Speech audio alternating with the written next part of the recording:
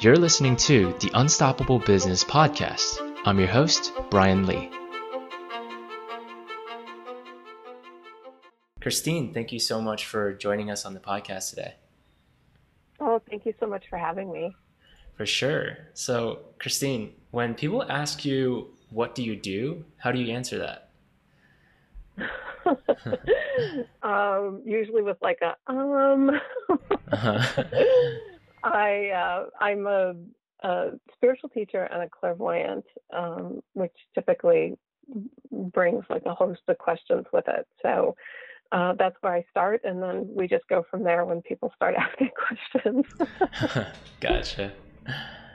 Awesome. So, what really inspired you to become a spiritual teacher and clairvoyant?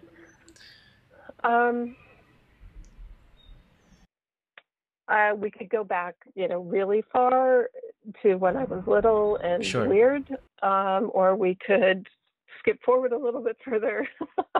But short of it is, that I've always had some element of connection to my higher senses, as well as a connection to sort of inner knowingness.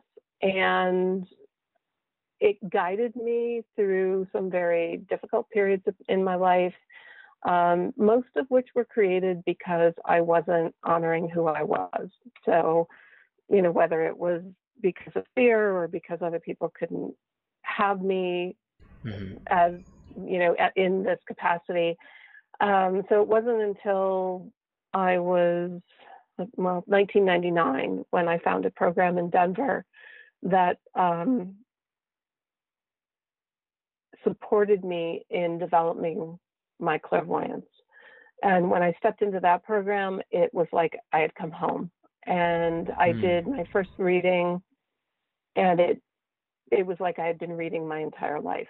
It just made so much sense. And the structure of the program helped me to hone my abilities so that I was using them and that I controlled them, rather than them just being sort of on the loose and out of control.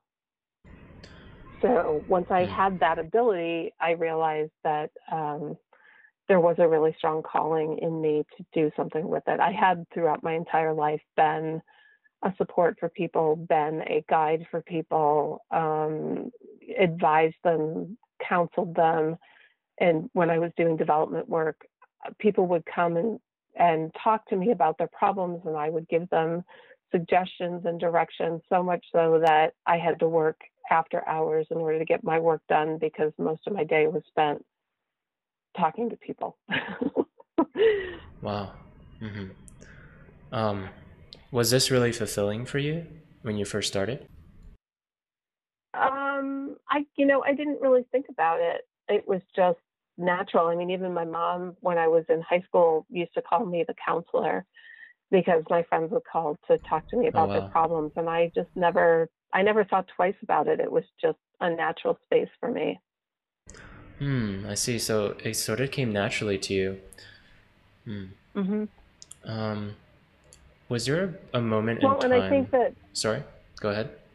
I was going to say, I think that that's an important piece of this, is that, so often we have that inner knowingness of what is natural for us and what we are meant to do or called to do. And because of society or culture or family, whatever it happens to be, we put that aside and we do something else that is safer or more acceptable. But always that call is there for us to step into that thing that is our true nature. And would you say that it was sort of difficult for you to find your calling, or like if other people are out there who are listening are thinking, oh, what's my calling, how would you sort of advise them to find their voice? I think it comes from really connecting to those things that you find joy in doing and have a passion for. Sometimes because we try to approach it with our mental body, we can't figure out how that could provide sustainability for us. Hmm. But if we step out of that mental body piece and we simply follow the threads of what's coming, our spirit will typically lead us to the way to make it our daily existence. Does Mm. that make sense? Hmm. Yes. Um, so in the beginning, Christine, was this did this start out as workshops or sort of like a tutorship, or how did it start out? So in the very beginning, so 1999-ish, which was when I left the development field, um, I opened up my own wellness center in Colorado, and I was teaching yoga and doing clairvoyant readings for people. I also have a naturopathic uh, certification or degree and a master herbalist degree. And so I was doing wellness work as well. And so it started there. And then in 2001, I had a call to move to New York City, and it was just an inner awareness that Hmm. that's where I needed to be. And so I left Colorado, and it took me about 8 months to actually get to New York City because I didn't necessarily want to move there. Really? um, Okay. yeah, but I've learned over the years that, when you are being led to do something, if you don't do it, things get difficult. Like um, the energy, whatever sustains us, whatever keeps things moving for us, starts to dry up because it's the impetus to get us to move and shift. So I did it, but it took me 8 months. Hmm. And in that process, I met people along the way. And what's so synchronistic and beautiful is that by the time I got to New York City, um, there were people that I had met in different parts of the country that turned out to be living right near me in Brooklyn. And they connected me to people that I started doing work with, which led to more and more from there. So it was just a great example of what happens when we do follow that that nudge or pull to do something that we're called to do, and doing it without actually knowing how it's going to work out. Mm. Wow. And Christine, what exactly happened in New York? so, so one of the people that I met on my journey was a woman who she wanted to be a baker, but in the interim, she was walking dogs for people. And one of her clients was the photographer Bruce Weber, and I think he had Hmm. 5 Goldens at the time. And one of the dogs had been on the street when the first plane hit the first tower, Wow. and she was having insomnia. So, working with animals was not something that I started doing, but I began doing it when I was living in the Adirondacks on this 8 month journey, because every reading that I went to, the people had like 5 dogs and like a handful of cats and a couple horses out in the field. And they started asking me, once I worked with them, if I could do the same thing with their animals. So I started to develop this space Hmm. where I was working with animals very much in the same way that I work with people. And so when I met her on the street in Brooklyn in this like synchronistic moment of like, oh, hey, there you are. And oh, hey, here you are. Uh-huh. She told me about Rain, and that she was having problems, and she asked if I could help, and I said, I don't know, but I'm happy to see. So the next day I got a call from Bruce's studio, from his studio manager, and we set up the time for me to come in. I did the work with Rain. She got better. Um, and so they had me start to work with all the dogs. So Wow. from there, um,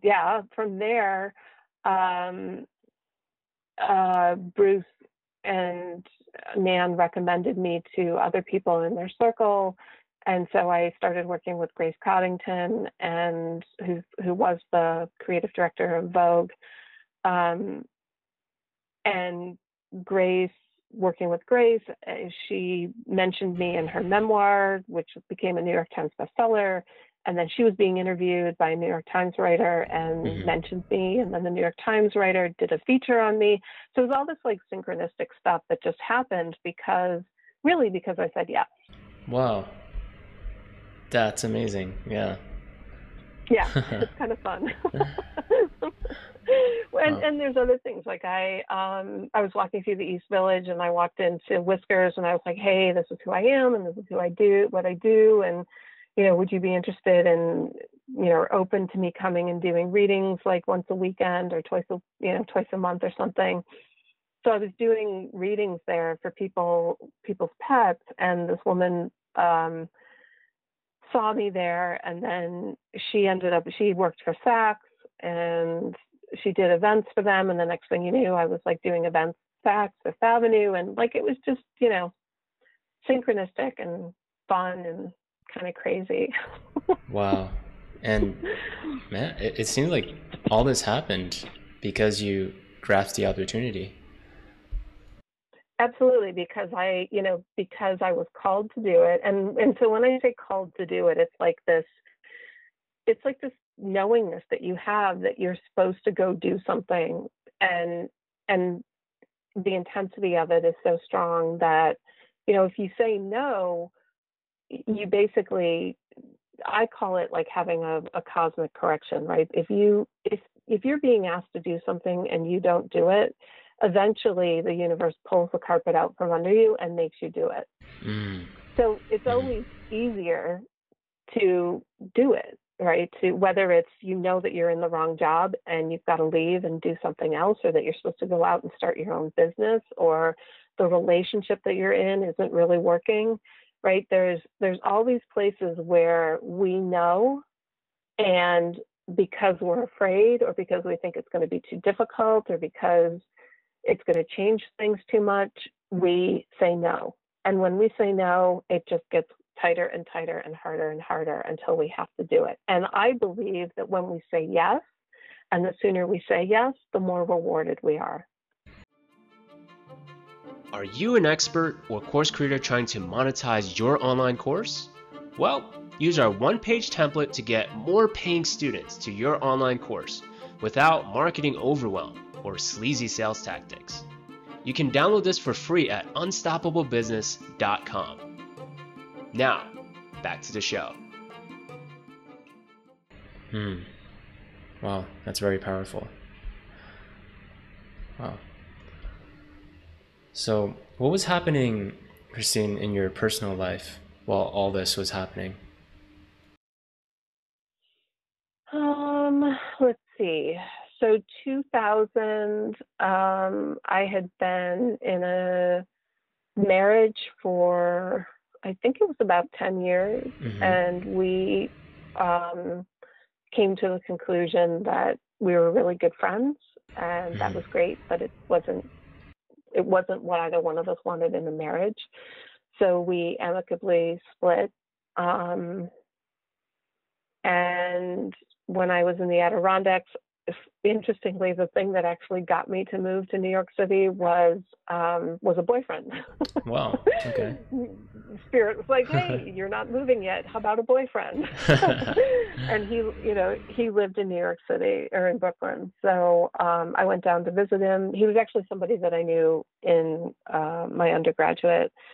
I did a Bachelor of Fine Arts at the University of Buffalo, and he was a graduate student when I was an undergraduate, and I actually worked for him in the gallery, and we dated for like 3 months, and that was it. And then I hadn't seen him for like 20 years, and then he popped up, and I went down and visited him, and the next thing you knew, I moved in with him. So, now I'm married to him, and I've been married to him for 16 years. So.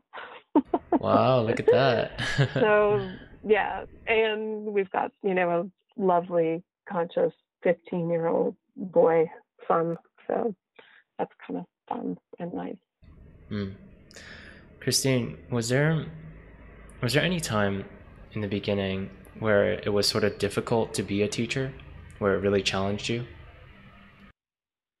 Um, I don't, it wasn't difficult teaching because I love this space and I love the approach that I have with people because it's really about personal autonomy. It's about giving people the tools to do their own work and find their own information, and dig deep and know how to clear things and move things. So the work I love.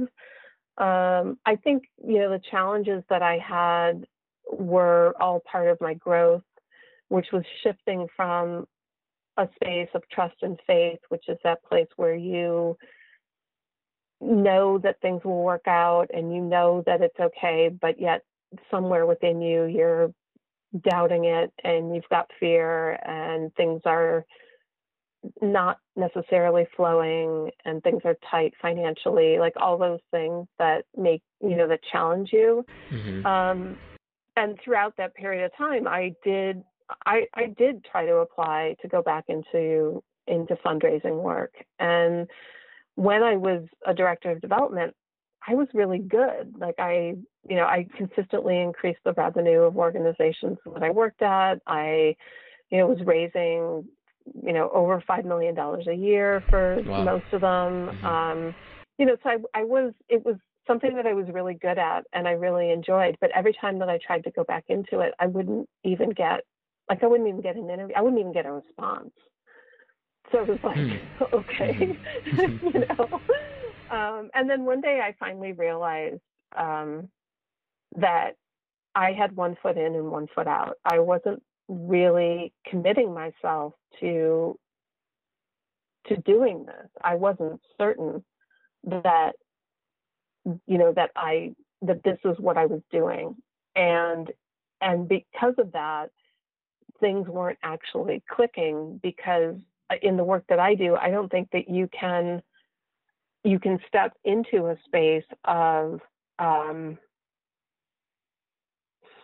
I want to say leadership or I guess leader. I'm going Mm-hmm. to use the word leadership. It's not the right word, but you can step into the space of leadership if you have doubt, right? You don't get to have it unless you're absolutely certain that you can hold this space and you can be clear when you're teaching and sharing. So it was at that moment that things actually really shifted for me when I finally realized that it was my own doubt that was, stopping me from stepping into that space of really making this be sustainable for me. I see. So you're saying that you sort of had one foot in, one foot out, like you were you weren't fully committed to what you were doing. Um, Yeah, mhm. I mean, I was fully committed, but it's like I think anytime that you have like this notion that you have a safety net, Right. that you're there's always this like, well, I could fall back on that, and in that you're not. It's not that you're not fully committed. You're not fully present in it. You haven't fully immersed yourself in the belief that you can do this. Hmm. I see. So what caused that tipping point of where you were like, okay, this is it. Like I'm gonna go full into this. Yeah. Well, I mean, that's the work that I do. Like that's the work that I do with people, and I do that work on myself. So I'm constantly looking at myself and the thoughts that are coming up, and the pictures, and the the critical voice that's talking, and I'm picking it apart and I'm looking at it energetically, and I'm saying, what is this, or why isn't this working, or how come this is like this, or what's causing this to happen in my space. So it took a little bit of time for me to, and I think it's all part of the process, right? For me to be ready Right. to Hmm. step into this space because it's, people think, I think people from an outside perspective can think that being at a certain level of visibility is, I don't know, like it's easy or it's fun or, whatever it happens to be, whatever people think about it. But when you're actually in it, There's some really great pieces to it, absolutely, but there's also challenges because not everybody is going to love you. Not everybody is going to accept your truth. Not everybody is going to be open to what it is that you're saying or sharing. And in my work, those people tend to not be very nice, right? They want to belittle or criticize Mm. or attack. And so if you're not ready to be at that level, it can destroy you. And being ready to be at that level really means being having the ability to validate yourself and not need external validation, not needing somebody to say like, oh, you're great or you're good or I like this or this works for me. I'm happy when that happens, but I don't need it. If I needed it and I was at a level where, this dynamic was going on, it would crush me because I'm sensitive. I'm an energetically sensitive person. So I get the trajectory. Like I get all these things had to happen Mm-hmm. before I could be at a certain place. And I'll give you a great example. Okay. So I have had, fun and crazy things happen to me that just fall into my lap. And so, the work that I do with animals, people they like it. I think it's less, I guess it's less threatening, right? Because it's with animals and it's not with people, and they can have it a little bit more because they want to know about their animals. So a lot of stuff has come through that space. And I was approached by Instagram influencer, Toast Meets World, and that's Katie Storino. And the dodo wanted to do a live feed with the dogs. She had 3 dogs at the time. Mm-hmm. And they wanted to do a live feed of me doing a reading with the dogs. So they reached out to me and I was like, sure, like that'd be great. So this is, 1 million people on the dodo feed and 750,000 on Toast's feed, right? This is like, Wow. that's a lot of people. Yeah. So I go into New York City and we set up to do the reading, and the woman from the dodo comes, and I hear the assistant say to the woman from the dodo, just focus on this area. Don't get any of the, of the boxes in the back, just cut them out of the video. So we go into doing the reading and this woman is videoing, and I'm thinking like, what exactly is she getting in this shot? Because she looks kind of low. Uh-huh. So I was like, all right, well, whatever. So I finished the space, and later I go and I check the replay of the live stream, and she's videoed from my nose down. Oh no. In the entire thing. And then I look at the comments, and the comments start out with kind of the usual, people tagging other people to see it, and then the like, this is bullshit, and she's full of it, and get a real job. Like that's the kind of thing that shows up, Wow. right? Yeah. And then the deeper you get into the comments, it gets really funny. They get conspiratorial. Why isn't she showing her face? What does she have to hide? Okay. So I can tell you that, in 2002, that would have crushed me. I would have been mortified. I would have been horrified. I would have been like completely devastated by this. But I guess this was 2 years ago. I laughed about it. I shared it on my page. I said, make sure you check out the comments. It's hysterical. Uh-huh. And just a very different space, right? And so it's just an example, given what I do, that there are always going to be people who want to approach it from that perspective because it challenges them, it scares them. Right. They don't want to step into that space. So their way of dealing with it is to be dismissive or to be disrespectful or whatever it happens to be. but I just, it's a great example of what I'm talking about, right? And I had to go through many, many things. I call them like, you know, uh, gates of fire, really, Right. to get to that place where I was Hmm. so clear and certain that I could laugh about that and not be mortified by it. I see. So, Christine, when did you decide that you wanted to make the move from offline to online? Well, that's interesting because I have almost consistently been online. My desire was to Hmm. reach people globally, to work with people,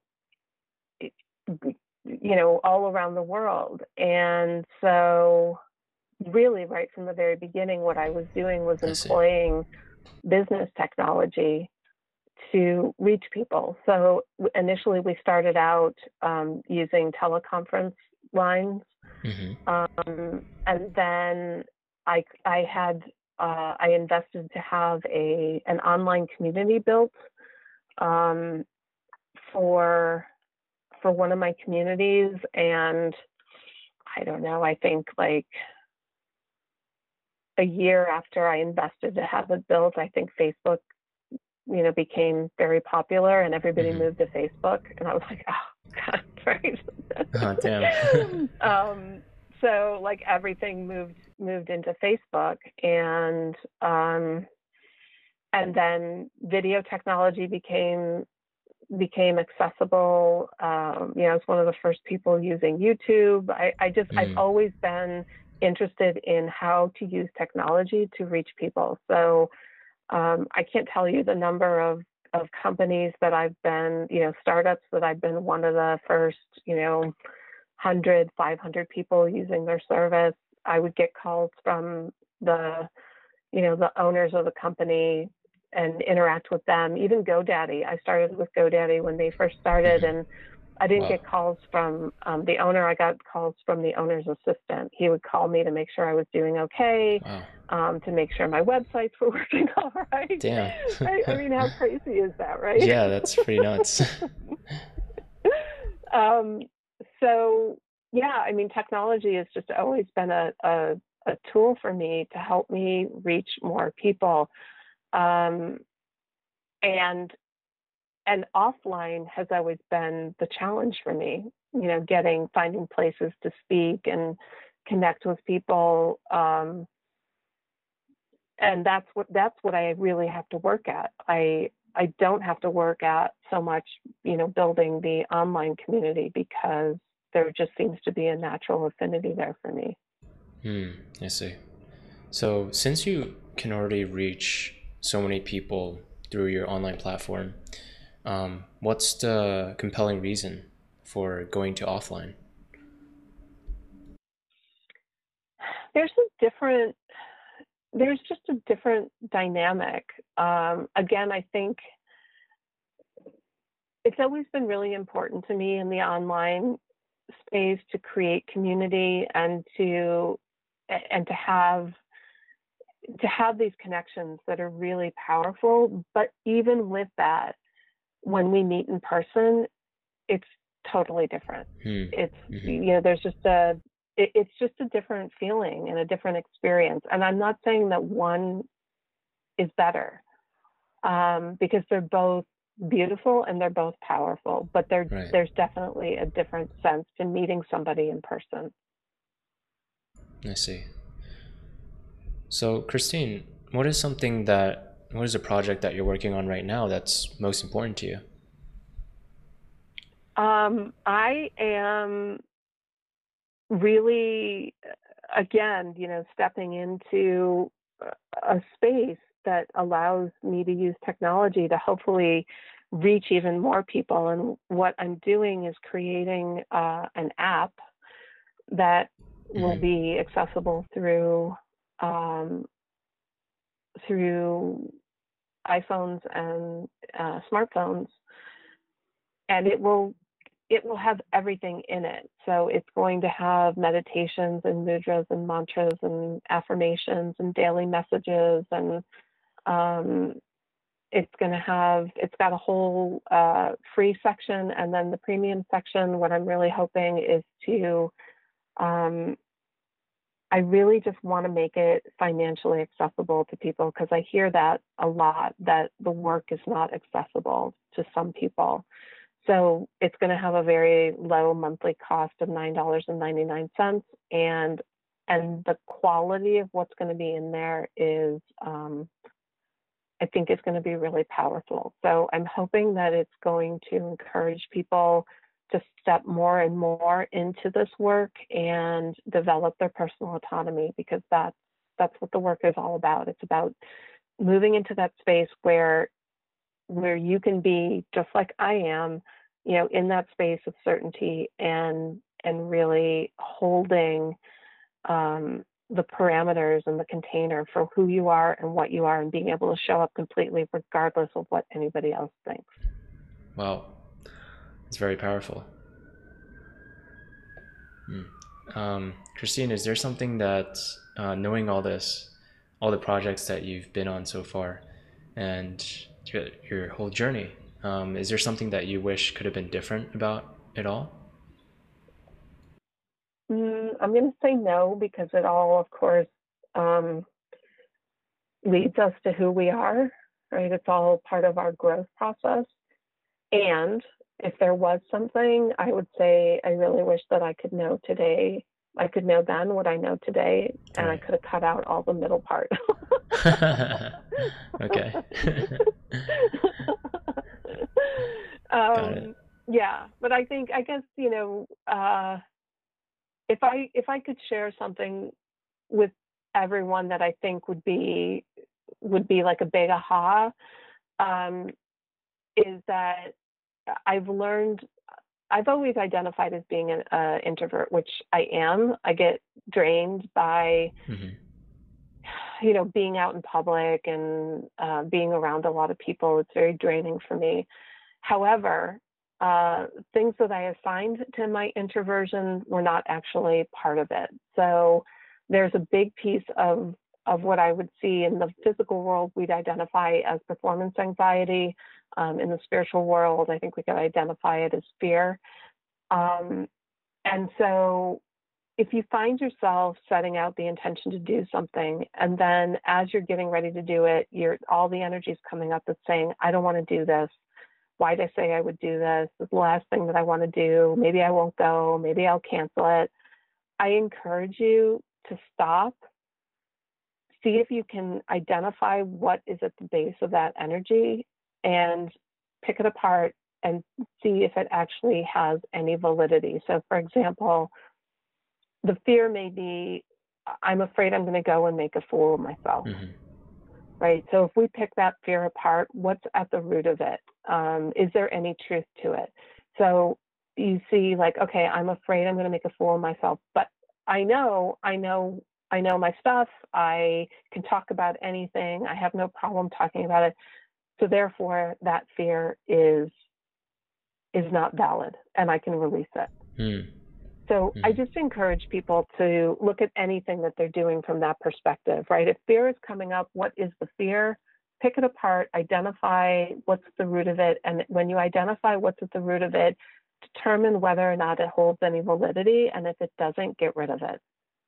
And if it does, figure out what you need to do to shift it. Awesome. Thank you for sharing that, Christine. Hey, you're welcome. So, is there a vision that you have for yourself and for Awaken and Grow for the future, maybe like 5 to 10 years from now?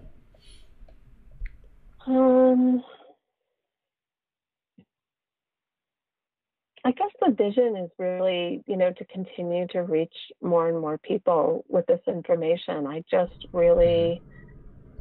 think it's so necessary right now. And especially we're in this cancel culture, which I am having a hard time with, because, the mistakes that we make are actually what create the growth that gets us to where we are. And I'm not saying that there aren't people who, have made mistakes and haven't learned anything, because that's absolutely true. But I think that there's a lot of people who have made whatever mistakes that they've made, and they have grown in who they are. And I think that as we step into consciousness, we need to be growing, and we need to be healing, and we need to be understanding what this journey is all about. And there's a lot of people who work in different ways, but it is the nature of my work that helps whoever is attracted to it understand that process, and then step into their own personal autonomy, where they are responsible for their life and their journey, and they have the tools and the abilities to create and manifest the things they want. So yeah, I really want more people to have access to this information. That's my big vision. That's pretty awesome. So, Christine, is there anything else that you'd like to say to our audience out there listening? I don't think so. I mean, I hope that everybody will come and join me in the app, because I think it's going to be pretty.